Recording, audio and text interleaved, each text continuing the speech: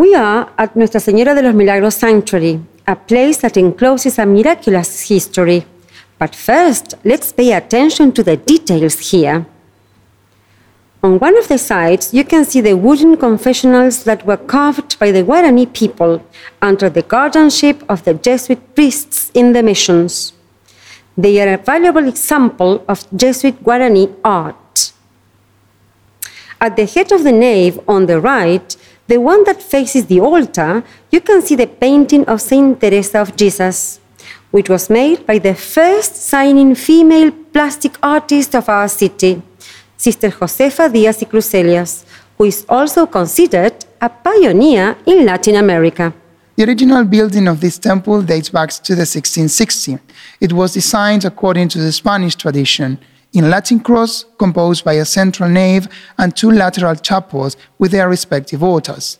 The high altar is actually the main altar of the temple, whose structure covers the entire back wall of the sanctuary. Above the high altar, the image of a virgin can be observed. It is protected by a wide and beautiful wooden frame in the Jesuits' Guarani mission style. This painting hides an interesting history of colonial Santa Fe.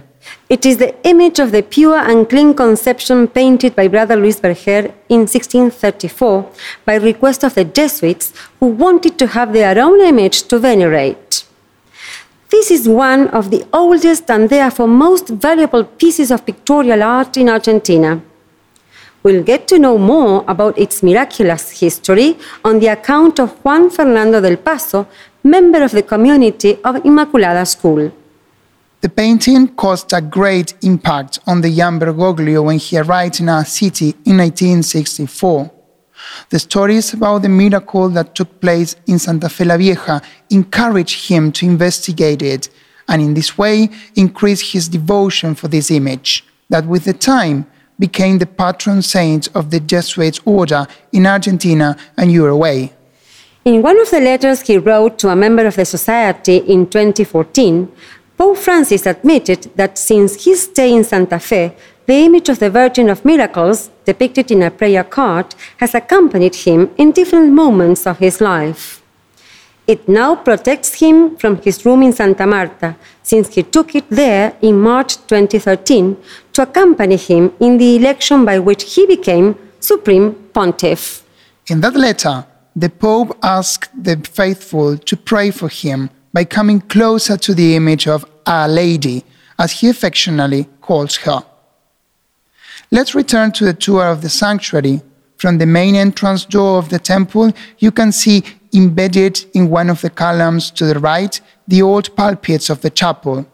It is an elevated platform that allows the priest to lead the prayers and read the readings in such a way that everybody could hear him.